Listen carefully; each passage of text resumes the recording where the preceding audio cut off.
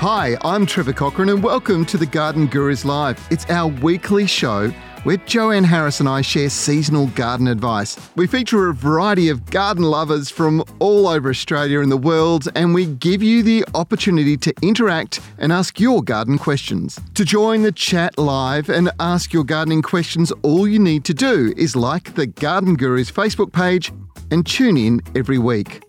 This live stream is brought to you by Still and Garden Express. Garden Express is Australia's largest online and mail order garden supplier, leading the way in helping customers create beautiful gardens. From their garden centre to your door, their easy-to-use ordering system takes the fuss out of planning your garden. To create your dream garden, head to gardenexpress.com.au.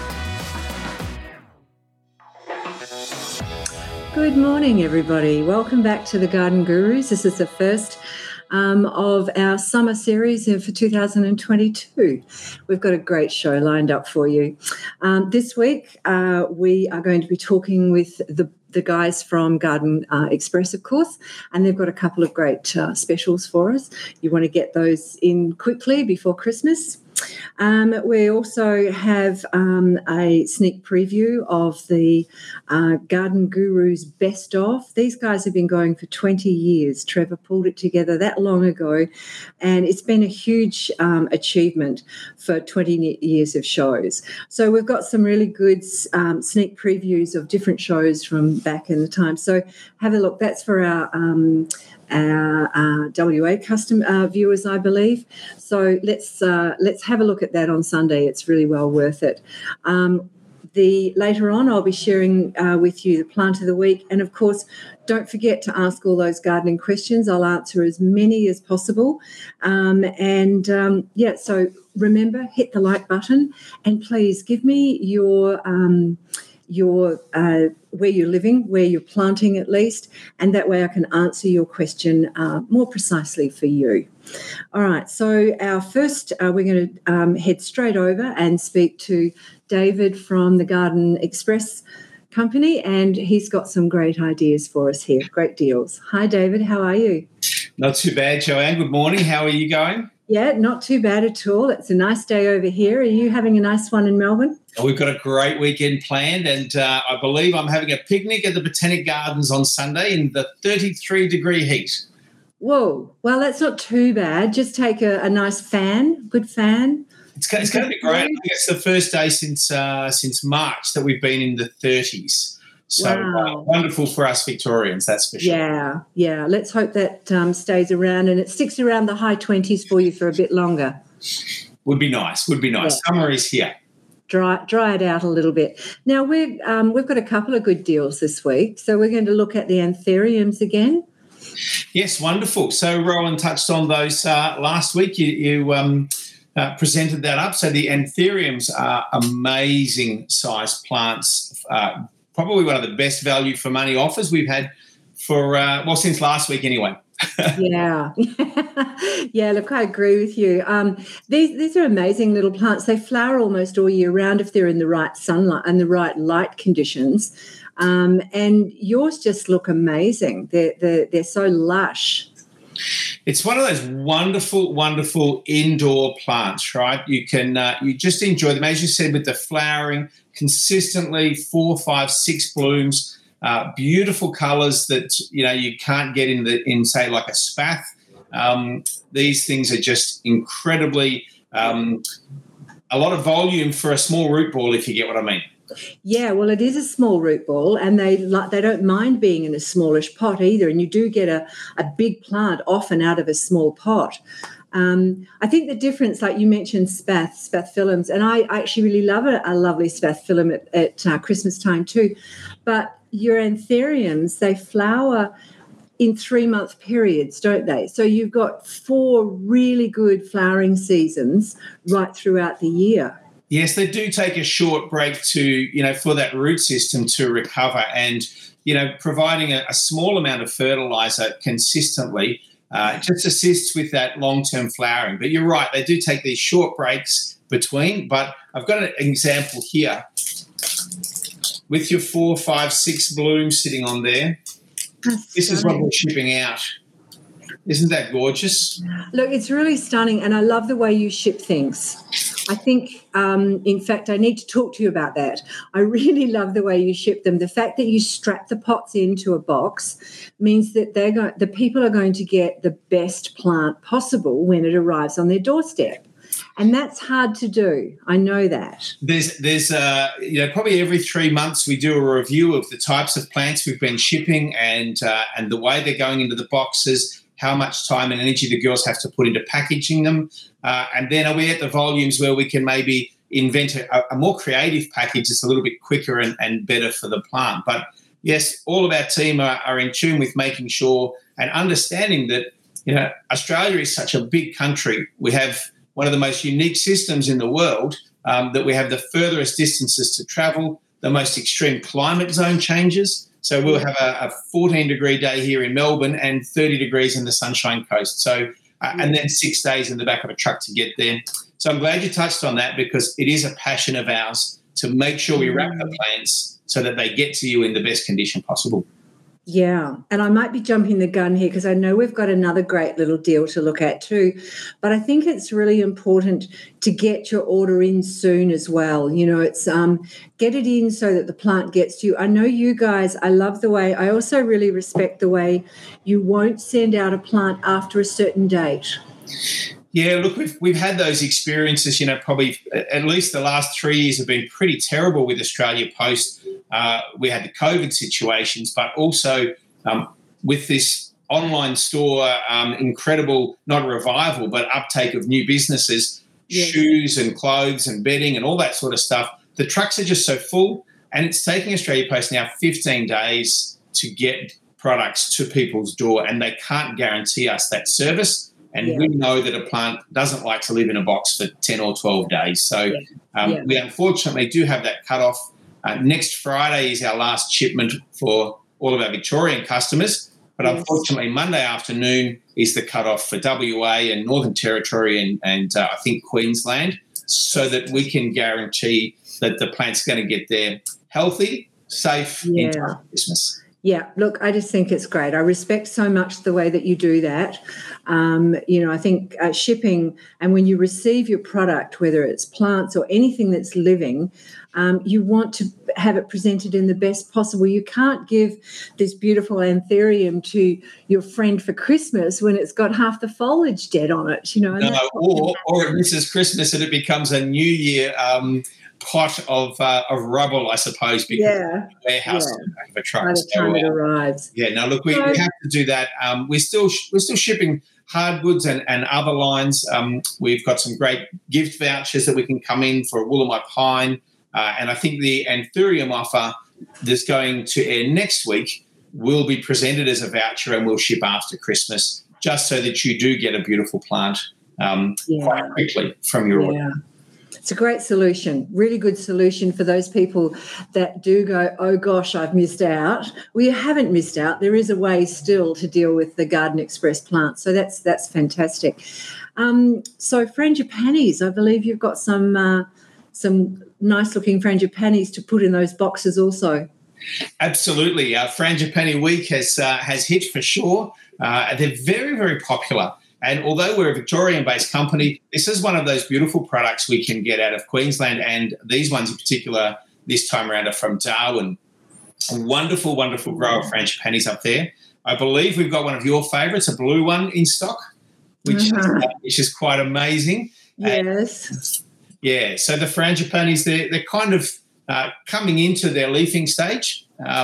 So for everybody in Queensland, that they'll know how good a frangipani is going to grow over the summer months, and get in quick for those. Yeah, look, frangipanis are a really easy plant to grow.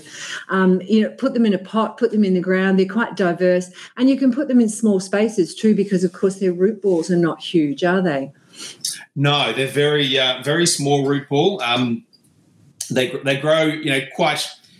In a warmer climate, you can make the cuttings quite well if you put them in a really, really warm house and you don't put too much moisture with them. But once the roots start to grow, they really just feed off their leaves and a really nice warm root zone. So Down here, we recommend that you put like grass clippings and stuff around your plant to get that root heat up to about 23, 24 degrees. Okay. That's when they continue their growing. So might be a little tip for some of your southern WA customers as well. Yeah, that's something I hadn't realised. And of course, that makes sense. That could work. So they're okay with the amount of nitrogen too. You just balance that out with a good mineral fertiliser to make sure the flowering occurs also. Perfect. Yeah. That's so great. I think we've got how many varieties, Rowan? There's about 12. There's about 12 varieties of frangipani. So we've got beautiful creams with a bit of lemon, a lovely yellow. We've got a tricolour we've had for many years, the blood red, and of course your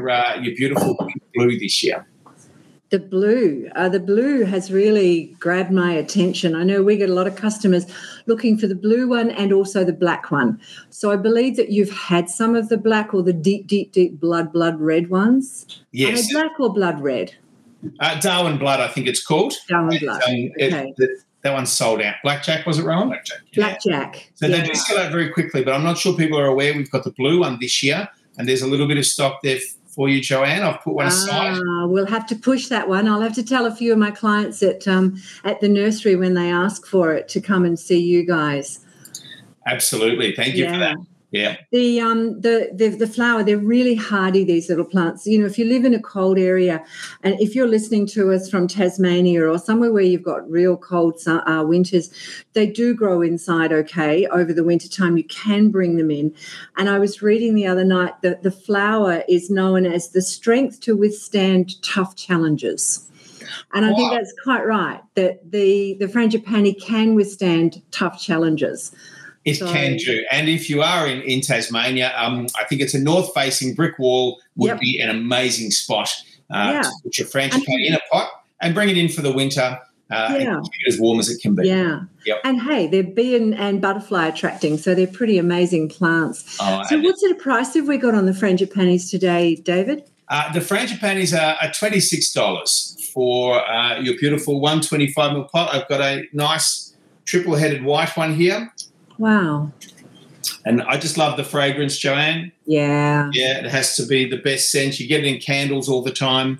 It's wonderful. So 125ml pot, she's probably a cutting 18 months to 2 years ago. It was taken, and $26. Decent size, decent plant, fantastic, and it's well transported. Really appreciate your time again this morning, David. Nice chatting with you. I hope you have a nice picnic on Sunday in 33 degrees. It's going to be wonderful, but I just got one more thing to add. Rowan is going to put out an email this weekend. It'll be our last email for the year. We have up to 70% off our plants so that we can clear them from our stores into people's homes ready for Christmas. So because we have that last Monday, we want 70% off. Lots of 70% off items, lots of 40s, lots of 50% offs in there as well. That's amazing. That's fantastic. You really have to have a look at this. And I'm assuming you're doing this because you want to get them out before the hot weather starts, and then you're not shipping in that really extreme temperatures. Absolutely. We just clear all of our stocks down. We've got a small team that come in over Christmas to maintain things, keep things, make sure the watering's working properly. But what's better to have an empty greenhouse and empty platforms for the Christmas period and come back and freshly stock up with some new offers in the new year. Wow. Okay, that's fantastic. Well, we'll speak to you again next week. And thanks very much. Just a reminder to all our WA viewers out there, get your orders in by lunchtime, I would assume, on Monday. Absolutely. And that way we know you're going to receive your gift on time. Very good. Lovely talking to you, Joanne. Thank you. Thank you. Bye, David. Bye. Bye. Oh, it's always great talking to the guys. They've got some really, really good product. I mean, if you looked at those anthuriums, they're wonderful. One of the best growing ones I've seen, actually, to be honest. Right, so we're going to start with some questions and let's get on with that. We've got Janice, and Janice is in Baldivis. That's in WA, just south of Perth. And she says, hi, I've planted 2 claret ash at the same time. One is not growing very well. It also has some yellow moss lichen growing on it. In the photo, you can see the sick one on the front and the healthy one behind. The sick one has very sparse branches with few or no leaves, both on the same retic, water and mulch. Can you help me solve the mystery why one is healthy and the other not? Also, the yellow moss is growing on all my other trees nearby. I'm not sure if it's harmful or not. Okay, well, let's start with that one, Janice. It's not harmful. Lichen is part of the biodiversity. In fact, it's quite a healthy thing. It's not a parasitic plant in any way, so it's not going to harm your trees or plants. Quite often you'll see it often in the tropics, you'll see it too, where on the darker side of the tree there's enough moisture in the air and humidity that a lot of lichen will grow on one side of the tree and not in the other, or perhaps just in the middle. But as I said, it's a non-parasitic. It's not going to harm your tree. Now, as for your trees, as for your claret ash, you have got a very weak-looking claret ash. I wondered when I looked at the photo a minute ago whether, in fact, it had been, when you first planted it, whether it had been cut back or whether it had been left in its full size and had been a bare root tree at some stage, because that's often how it is. And when you get a bare root tree, the roots have to be cut back considerably. So you'll find that the roots are much smaller than what the entire plant can cope with.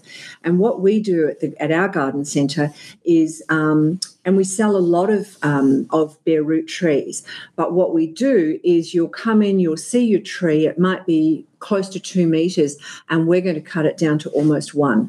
And that way the tree can put its energy right through to the end of the branches and therefore produce the leaves at the top, whereas what yours is doing is just around the base. So I would suggest that it could be a soil thing. You want to get your roots happening a lot faster and get some really good strong roots in your soil to then be able to produce all the nutrients and all the vitamins, all the good stuff right up to the end of those branches. Now, I would prune it back probably only a third at this point, and then I would let it grow slightly, and then you might find that you can cut it back a third again. So effectively you're cutting it back half, but you're doing it in stages so that the tree's not kind of just completely shocked when you do it.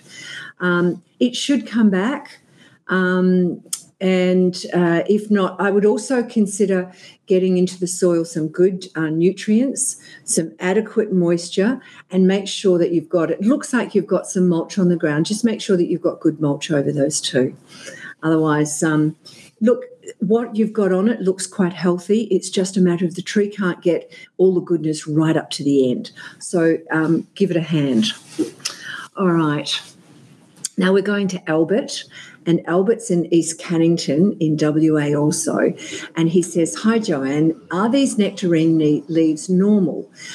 They seem to be suffering from a pest attack. However, I can't detect any pests every time I check it day or night. Is it a lack of sunlight? It's been the second year of the tree, and it has been growing vigorously, although not contorted leaves like this." Okay, look, your tree does look pretty healthy from what I can see. And you're quite right, there has been a pest attack, and it looks to me like it was thrip.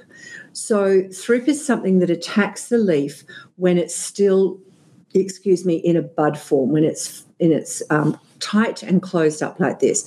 The pest comes in and pierces through the leaf, through the bud, so that when it unfurls, the damage that it did here at this stage then shows up through the whole leaf. And that's what you can see, all those little bubbles on it.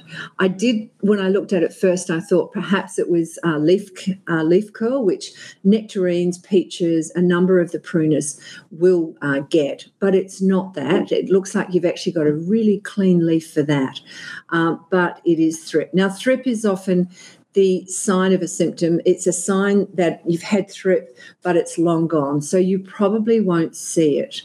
I would suggest that you make a note of this, remind yourself next year when the trees are in bud to check for some thrip. They're a very tiny, almost microscopic, but very black little insect. And if you spot any of those, or even do it as a preparation for possibly them coming in, and hit it with something like EcoFend, and that will certainly help keep them away, and it'll make your leaves look a lot nicer. I would suggest, though, I think it's Charles we're talking to, isn't it? I would suggest that you prune back. I can see in there, I want to touch the screen, but that's going to be of no help for you at all. I can see that there are some branches there with no leaves on them. They could, and they're a little bit darker, so they could well be dying back. I would just tip prune those out. You don't need to prune this tree, but I would clean out any of the dead wood. It just helps with the tree to be a little bit more active and keep it, keep it growing a lot better. So I hope that's helped you. Now, Hannah is in South Australia. Hannah, I have these hedges growing, some green leaves, but they seem to have dead patches and look quite sick. Any advice on why this might be or how I can help them grow back? Okay, you look like you've got a bit of a mess happening there for yourself. Let's see what we can do for you. Okay, so this looks to me like it's a type of lily pilly. Could just be the bush Christmas one, or it could also be perhaps a hinterland gold. Either way, you've got a problem there. Now, these plants I know can be attacked by cottony cushiony scale is the most common one, and they're really hard to get. They also will get psyllid. Now, the psyllid is the one where you get those little bubbles on your leaf, or dimples, should we call it. They're not, rather than bubbles, they're more like dimples. And if you turn the leaf over and the psyllid is still in there, you'll see that it fills that dimple. So you need to spray for those and be aware of those. If you get them, you can cut them. So you can prune them back and get rid of them, or you can spray for them. But you do need to deal with them, or you'll find that patches like this can occur if it's let go too long. The other one that I mentioned was cottony cushiony scale. Now, we have this hedge, we have the bush Christmas hedge right along the side of our garden centre, and we're constantly having to work on that and make sure that the scale is not there, because, of course, it would come into the garden centre. And we've found also that where we've missed it, we've got patches like this. So I would suggest that you need to look out for cottony cushiony scale, psyllid, and also I would probably now give this a slight prune back. Again, I wouldn't take it much more than, normally I would say a third, but I would just take off maybe 10 centimetres. Just take off the outside of it and try and encourage it to grow some more leaves. Make sure that it's got adequate water. These plants will take lots of sun, lots of wind. They're very tough lily pillies, but you do need to look out for the pest and diseases on them. Make sure that you've got some mulch on the bottom. Just do some good plant maintenance, and perhaps give it a good fertiliser also now coming into summer. One last fertiliser, and it should come back. It should start showing some good leaves. If you find that it comes back and it's giving you some good growth again, let it have that growth, even if you've got a few patches still along the way, and then repeat the process again. And it's probably a matter of a bit of patience for you, but they should come back. They are tough little plants. All right, so now we're heading off to Sydney, and Shelley has asked, "Hi Joanne, some of the branches on my tomato plant keep dying. The plants get new foliage, but they just keep down last." Sorry, I'm not reading that well, am I? "The plant bears plenty of fruits, however, some have little brown spots. Any idea of what's going on?" Okay, so there's a few reasons why your tomato plants might go yellow. Now, the leaves on them can be from, if they're the bottom leaves, and often you find that issues on tomato plants will start from the bottom. So if you have like a chlorosis, if they're yellow but they have green veins, then you'll find that that's like a chlorosis and you're lacking certain minerals in your soil, like your micro minerals. So you might want to look at that. If they're purely yellow and dropping off and they're down the bottom, it can just be a natural thing that's happening, and that, in fact, if you just pick those leaves off, I always say leave a good maybe 30 to 40 centimetres, depending on how you've set your retic up, but leave a good space underneath your tomato plants so that the airflow is there and also the water can get through the plants rather than watering onto the plants and onto the tomatoes, the fruit. And that will certainly assist your plants. The yellowing can also be from a wilt, and there are a number of different sorts of wilts that can happen. But generally, you'll find that if you break off one of the leaves and keep the stalk of the leaf on, and then break open the stalk, if there's some brown, it should be a green cambium layer and then a white ring and then some good green flesh through the middle. If you find any browning in that, the chances are is that you've got a wilt, and you're best to start again, take them out and just start again. The black spots on your tomatoes can be a number of different things. It could, I would probably think it's attached to the yellowing also, and it might just be just a weather thing at this stage. It's quite early. You're in Sydney. It's still quite early to be getting tomatoes off your plants. So it could be a weather thing for you also. Thanks, Shelley. I hope you get some good tomatoes for Christmas. All right, so Taylor. Taylor is in Sunbury, Victoria, and says, "Hi there, I'm hoping you can help us identify this tree. Our puppy or pup has been eating the little fruits and has been throwing up lately consistently. So we suspect it could be this and wanted to be able to tell the vet what type of plant it is. Thanks so much." Now, based on the tree, and I did have a look at the leaf up close and on the fruit, I would think that this is a plum tree. It may well be a green gage, although it's a very bright-looking fruit. You've got a very healthy-looking tree and very healthy-looking fruit. I'm not sure why your pup is throwing up if it's eating the fruit. It may be that the fruit is green.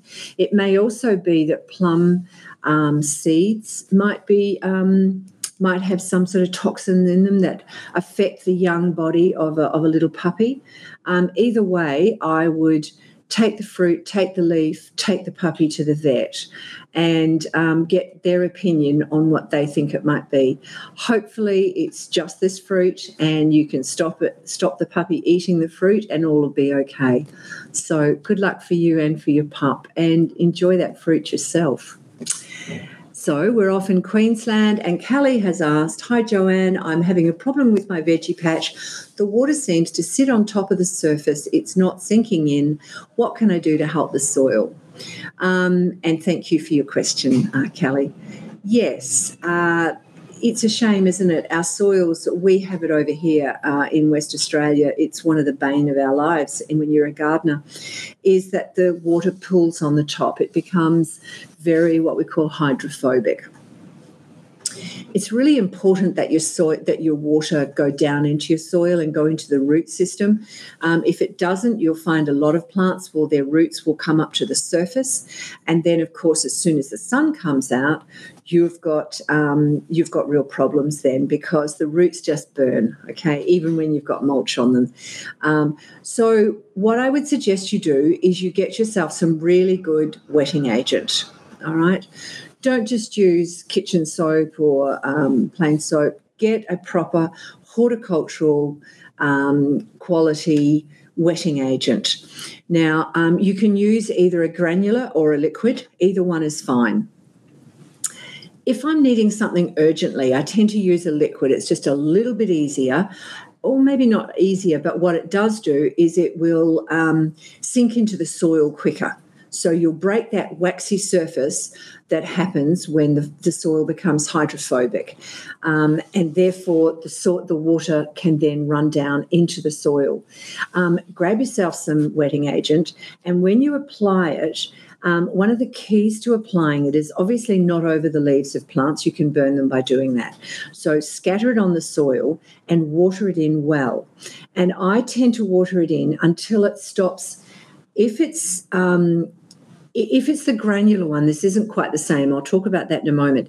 If it's the liquid one and you water it in such that you don't see any more bubbles. So once you've watered it in, and what you've effectively done is driven it down into the root system. There's no point leaving your wetting agent in the top few centimetres of your soil. As I said, the roots will grow up, the roots will burn, or it'll be of no value whatsoever, and you may as well throw the money in the soil. At least that'll be there next year. So, and if you're using a granular one, which is often a slow release, not always, but often it can be a more slow release one.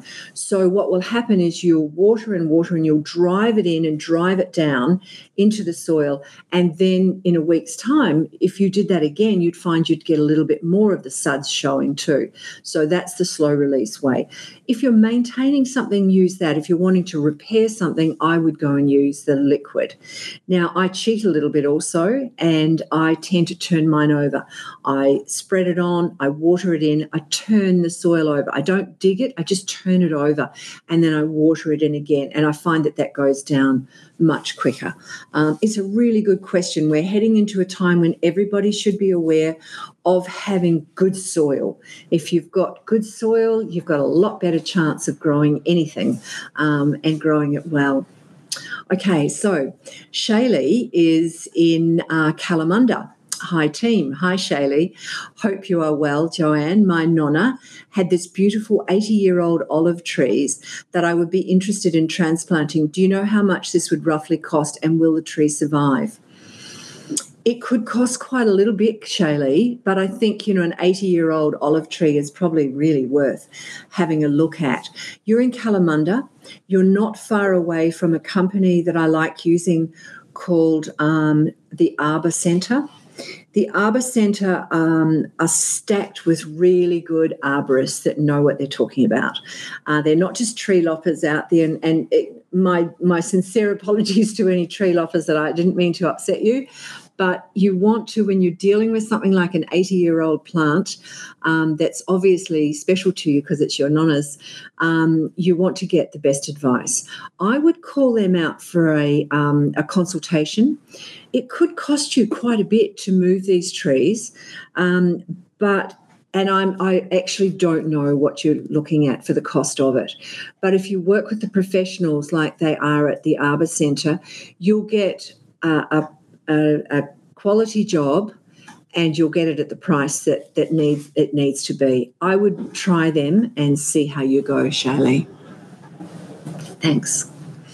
Okay, so now we're off to listen to Dr. Buggerlugs, and he's talking today about thrip. So let's have a listen to that.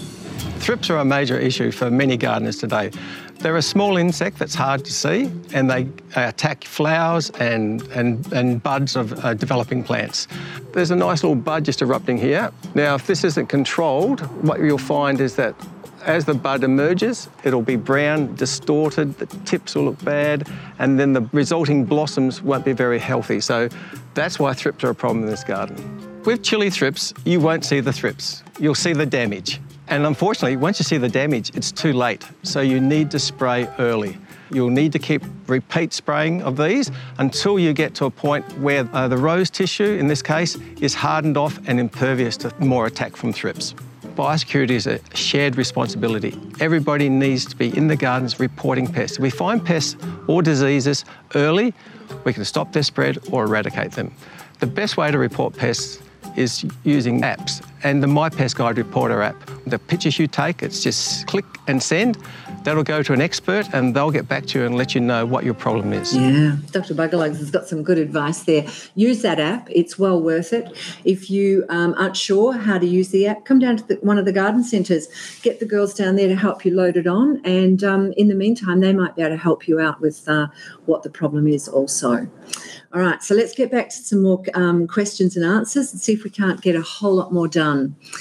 Oh, hello, it's Tyson. Hi, Tyson. And Tyson, as most of us know, is from Veronia in Victoria.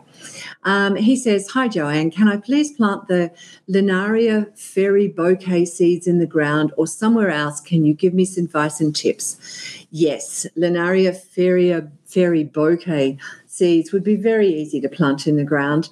But as always, Tyson, what I would suggest is that you use maybe some little Jiffy pots or eco pots, or even a seedling tray, and fill that with some seed raising mix. Put them into the appropriate sunlight, water them adequately, and then once they have sprouted, once they've germinated, you can prick those out and put them into the garden. Then don't put them out fresh little seedlings when it's too hot, Tyson, and maybe give them some half-strength sea salt as you plant them too. That might just help them settle in to the warm weather we're about to have, especially you guys, I believe, on Sunday. Okay, so thanks for your question, Tyson.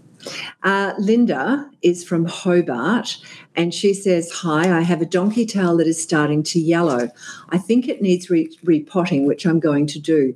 This could be difficult as it's such a fragile plant. Do you have any tips? Why, if I put it in a hanging pot, will it cope with the weight, or should I shorten each length? You don't need to shorten the lengths. They should hold their own weight.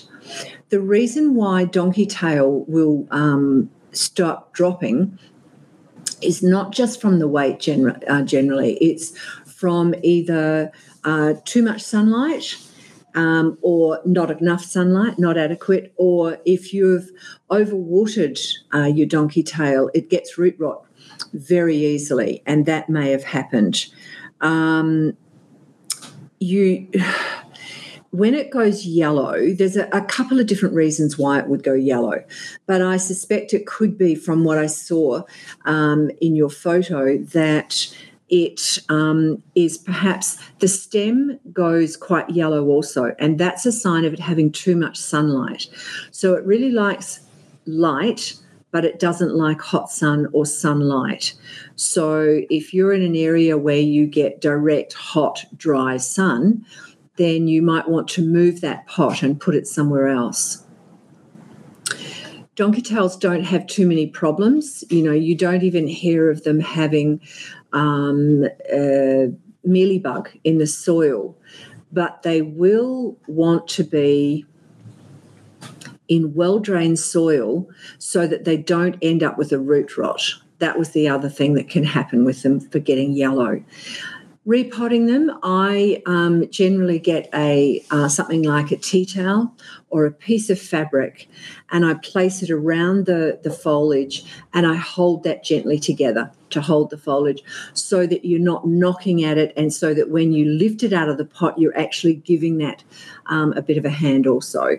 So I hope those little tricks and tips can help you repot your donkey's tail. They're really lovely to grow, and they're quite easy, but you do need to, light is the most important thing with them. Oh, and they don't like to be fertilised.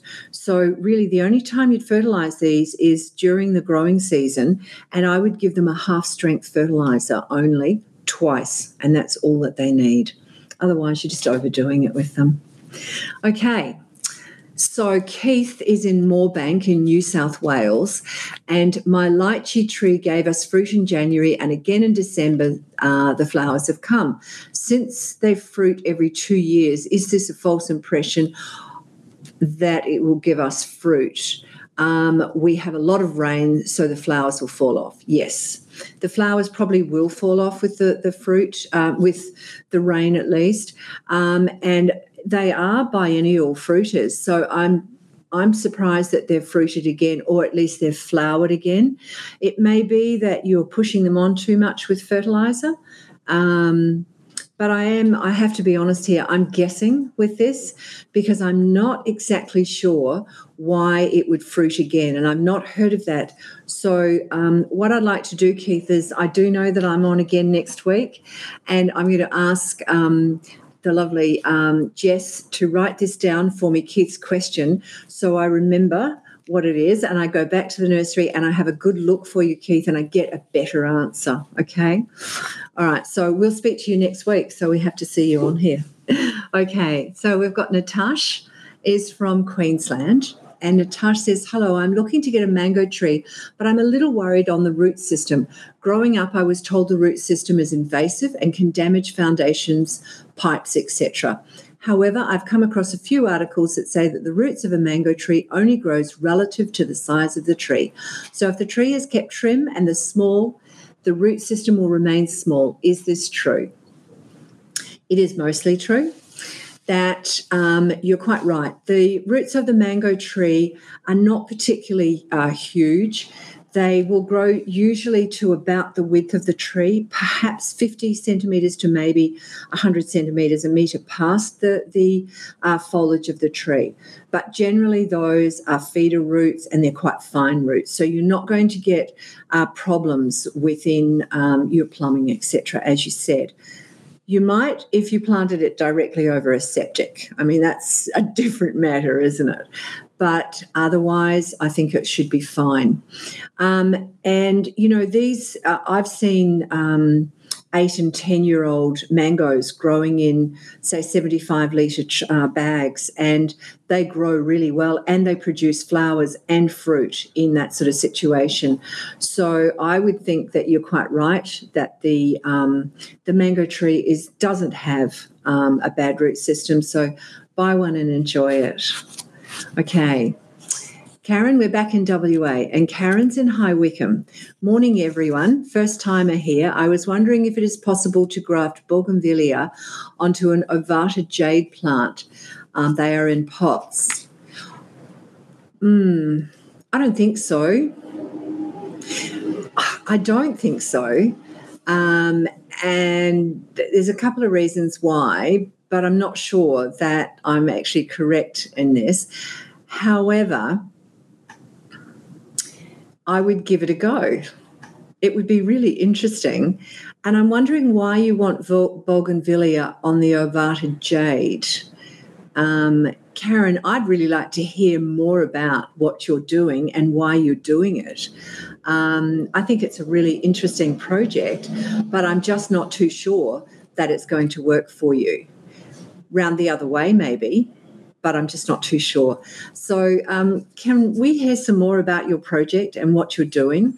And I'm going to ask a couple of growers that I know are really good grafters.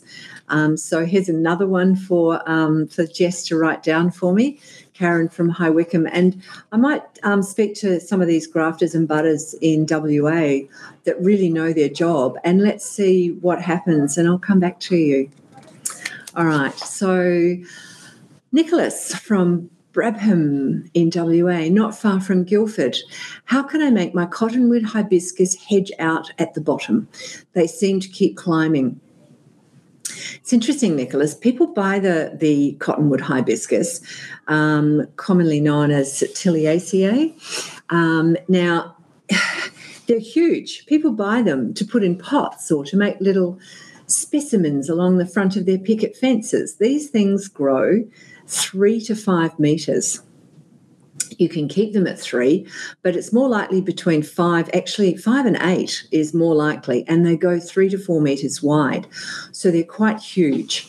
The only way you're going to get your hibiscus to keep hedging down the bottom, because it's obviously if you let something grow and it grows really fast and you get this really nice top branching, it will drop some of its bottom branches to put all the energy up the top. So what you want to do is tip prune the whole thing. And I would take off maybe a third. If it's a nice thick and you've got lots of foliage that goes right in closer to the middle of the shrub or small tree, excuse me, then I would take off a third. If your foliage, your tree is quite sparse, then I would take only, say, 10 or 20 centimetres at the most, but make sure that you leave on some leaves for photosynthesis for it to be able to protect itself and keep growing well. You may find then that you get some leaves or some shoots coming off in the bottom. Bad news, though, is that quite often if these trees or hedges are quite old, you'll find that even by pruning them, it'll fatten out the foliage and fatten out what is there, but may not produce the bottom part of it. What you could do, though, is plant underneath them. Okay, so keep your hedge as it is. You may want to lift it slightly higher or leave it where it is, and you could do a double layer. So the leaves of the cottonwood are that beautiful. Generally, there's two. There's green ones and there's a bronze-coloured leaf. And mostly it's the bronze-coloured leaf that people buy from the garden centres. So if you had something like that, you could plant under it something like, let's say, the Buxus, the Japonica Buxus. Yes, the Japonica, the Japanese Buxus, or even there's another one that's tighter and it's really small and it's a limey green colour. So you'd get that different shades in your garden. And it's like you could have three, in fact. You could even do something that's a bit taller and then something that's even shorter. And it gives you depth in the garden. You could plant bulbs underneath it so that in springtime it's full of beautiful bulbs. Or you could put a very small little shrub under there that flowers all the time. So if you find that by pruning it back, it's not going to come back nicely for you, try planting something else under it. Go down and see the girls at the garden centre and or have a look at the Garden Express catalogue online on their online shop, and you might find something there that you can put in underneath it too. All right. And Christine, I think this is Christine Rankin, and Christine's also a WA person. Good morning, Joanne, and everyone at the Garden Guru Productions. I have to confess to having to cut back a section of the passion fruit vine and push aside the sugar cane to allow easier access to the shade house. Still have lots of flowers on the passion fruit and have noticed a few more since the trim 6 days earlier. I'm hopeful I haven't compromised the fruiting process. Christine, I don't think you will have. I think you do know what you're doing, and you've probably cut back in a way that has allowed for the growth to still happen. It won't affect the fruit. Just keep up whatever the watering regime that you have. Make sure you don't underplant and attack the roots or disturb the roots at least of the passion fruit, and it should be fine. So nice to hear from you, Christine. Matthew's in Melbourne.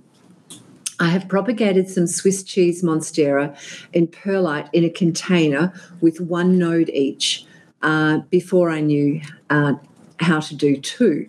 And the top half of the stem has rotted on stone of them, have rotted. Do I just cut those bits off and it will survive? The nodes have 1 centimetre root each. Yeah, okay, so you've got, I'm sorry, I was just a little bit confused about what that was. Yes, you've got nodes on them. So, and the root from that is coming out. So you've got something that's got some strength. I would be inclined to cut the rotting bits off. You're quite right. It should survive because you've got those nodes. You're right. You're better off to cut with 2 nodes than 1 when you're trying to propagate something. And I'm assuming, I think with the Swiss cheese monstera also, the climbing one, if that's the one that you're using, they don't like to be overwatered.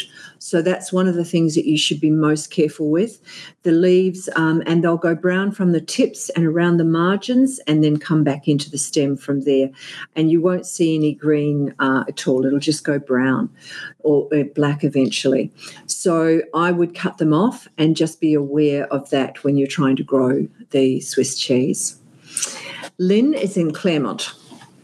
And she says, "Hi, Joanne. I live in Claremont and I'm hoping you can recommend a feature tree for my small garden. It faces west and will get all of the hot afternoon sun and our sea breeze. I can only grow about 1 metre wide, but I can grow tall and I would prefer evergreen." All right. That's a shame that you said evergreen. 1 metre wide,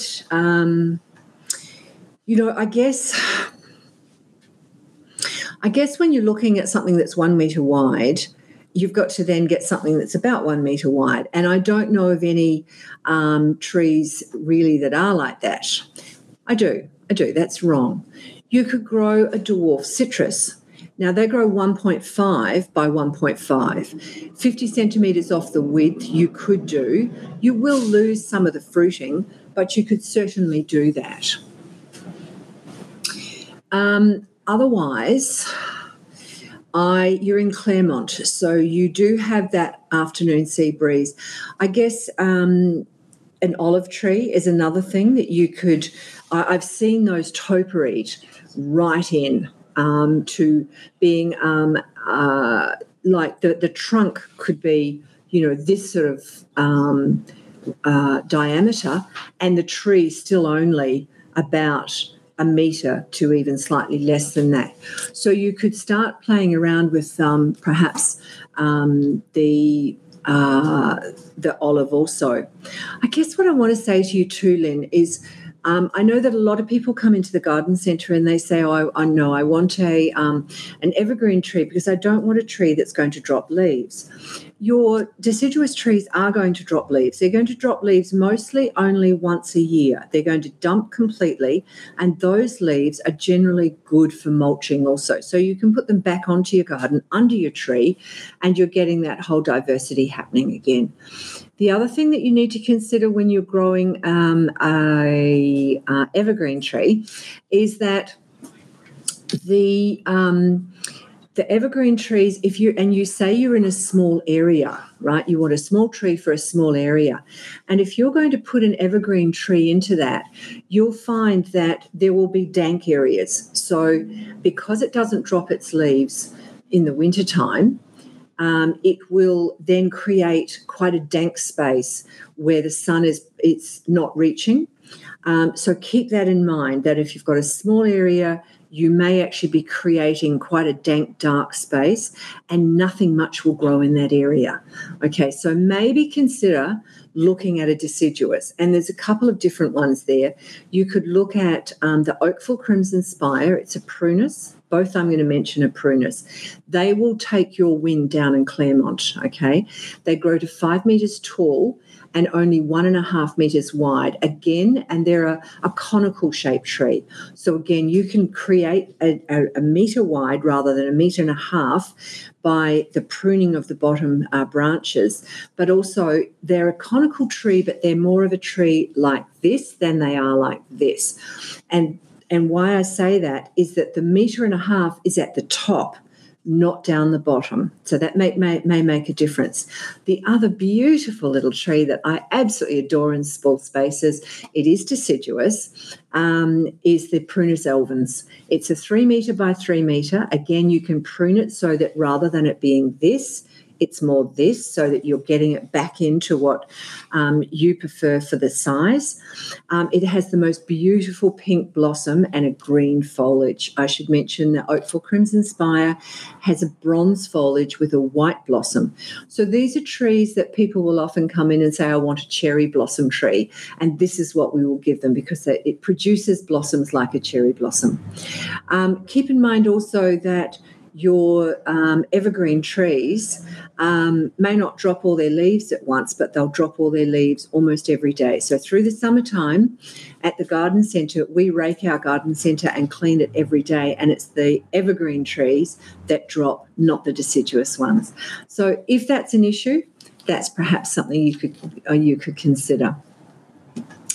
All right, so now we're back in Victoria, and Catalina, I love that name, Catalina. Catalina says, hi, my fruit trees have been in my property for a long time. One of my plums is suffering. I just moved there. And there is 2 apples. A red plum is the one suffering, and a white plum peach tree had white ants and have leaf curl. So much happening. There is so much happening for you, Catalina. Okay, let's start at the end. Before so much happening, we have leaf curl. Don't worry about leaf curl too much. You can deal with that. Okay, so you need to get some copper oxychloride, and that you will spray on the tree at leaf fall, right? So in autumn when the leaves are falling, that's when you'll spray it. And then again just before bud burst. So when you see those buds starting to develop, and you'll see them, they fatten. When they fatten up on the branch, that's when you want to spray it, okay? It shouldn't hurt your tree too much, but I would be inclined to make sure that you get those sprayed so that it doesn't eventually affect the fruiting on them. Now, you've got a red plum that is suffering. I'm not sure what it's suffering from. I would maybe send us a photo of that and we can identify what the problem is a bit more. Consider your soil. Where are you? You're in Victoria, but we have no idea where you are. If you're in clay soil, you may need to get some, or a heavy soil, you may want to get some gypsum into it, open it up, letting the nutrients, the oxygen, nitrogen, everything get down in there and help the tree. And the white peach tree had white ants. Well, get a white ant specialist in and get that dealt with, because it could then go on to other trees. Sounds like you need to keep in touch with us, Catalina. Let's attack a few things each week and see if we can't help you to bring back your orchard to looking fabulous. All right. Well, we got through a few questions today, but now we're going to have a sneak peek. Let's take a look at this Sunday's episode of the Garden Gurus Best Of, and this is for our WA viewers. Check this out. It's great. Gardeners love roses. They have been the backbone of ornamental gardens for centuries. So for the home gardener, selecting the perfect variety for their garden may feel a little overwhelming.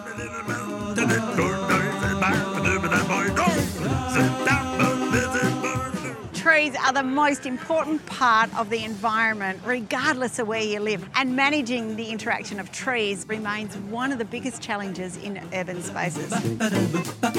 These days, lawns play a big role in landscaping and are very much a source of pride for homeowners. So looking after them makes a lot of sense. Oh, you've got to get onto that. It's fantastic. Okay, let's get straight on to. We answered a few more questions than what we should have. So Jess, our producer, has said, go for it. So I am. This is the wonderful snail creeper, Vigna. All right, so it's a fabulous little climber. Well, it's not little, actually. This climber can grow to anything up to about 5 metres. Generally, 3 metres is what you'll find. The leaves get a lot bigger. It won't take the hot wind, but it will take the heat. It loves the heat. It's evergreen. It prefers morning sun. Although it'll take the heat, give it morning sun rather than that hot, drying afternoon sun. The little flowers on it, they're absolutely amazing. You can see the flowers. Have I got it there? Maybe. They're a pretty colour. And they go from creams, the pink colours with the cream, right through to a really beautiful blue one. The blue one can be a little bit weedy though, so be careful where you plant it. If you're living close to bushland or something, stick with this one. Don't go with the blue one. They love the flowers. They flower from the beginning of summer all the way through to winter. I know in Perth, because we have that milder autumn and milder entrance into winter, they last a long time. They do like humidity. So keeping those flowers nice, it's really easy just to grab a mister and mist the flowers every now and again, and you'll find that humidity is there. Now, they're highly scented. They smell a little bit like, some people say wisterias and other people say hyacinth. I think hyacinth, but that's just my smell. They like a slightly acidic soil, which is rich in humus. And they are known to get root rot in heavy soil. So if you're in heavy soil, make sure that you use some gypsum to keep that open. Deadhead them. They're not toxic, and they're pollinated by ants. So if you see ants on them, make sure you do check out you don't have scale, but otherwise leave the ants there, because if you want some seed to propagate some more for yourself, you want the ants to go in and be doing it. They attract bees and butterflies, and they're just an all-round interesting little climber that not everybody has. So grab one and show your neighbours how good you can be in the garden. Okay, Look, thanks very much for joining us this week. We've had some fabulous questions, and I will get back to those two people that I couldn't answer the question well enough. We'll come back to you next week with something else. Make sure you hit the like button for us. I'd appreciate that. Thanks so much for all your questions. And again, I'm sorry if we didn't reach yours today, but we'll be sure to include those in next week. We'll be back on Friday at 9 a.m. Western Standard Time. Remember, you can always jump on our website and catch up on the previous stories from the Garden Gurus at thegardengurus.tv or your YouTube channel, thegardengurus.tv. Also, for our WA viewers, please make sure you tune into Channel 9 this Sunday for the Best of the Garden Guru episode number 1. Happy gardening, everyone. Have a fabulous week. Bye-bye.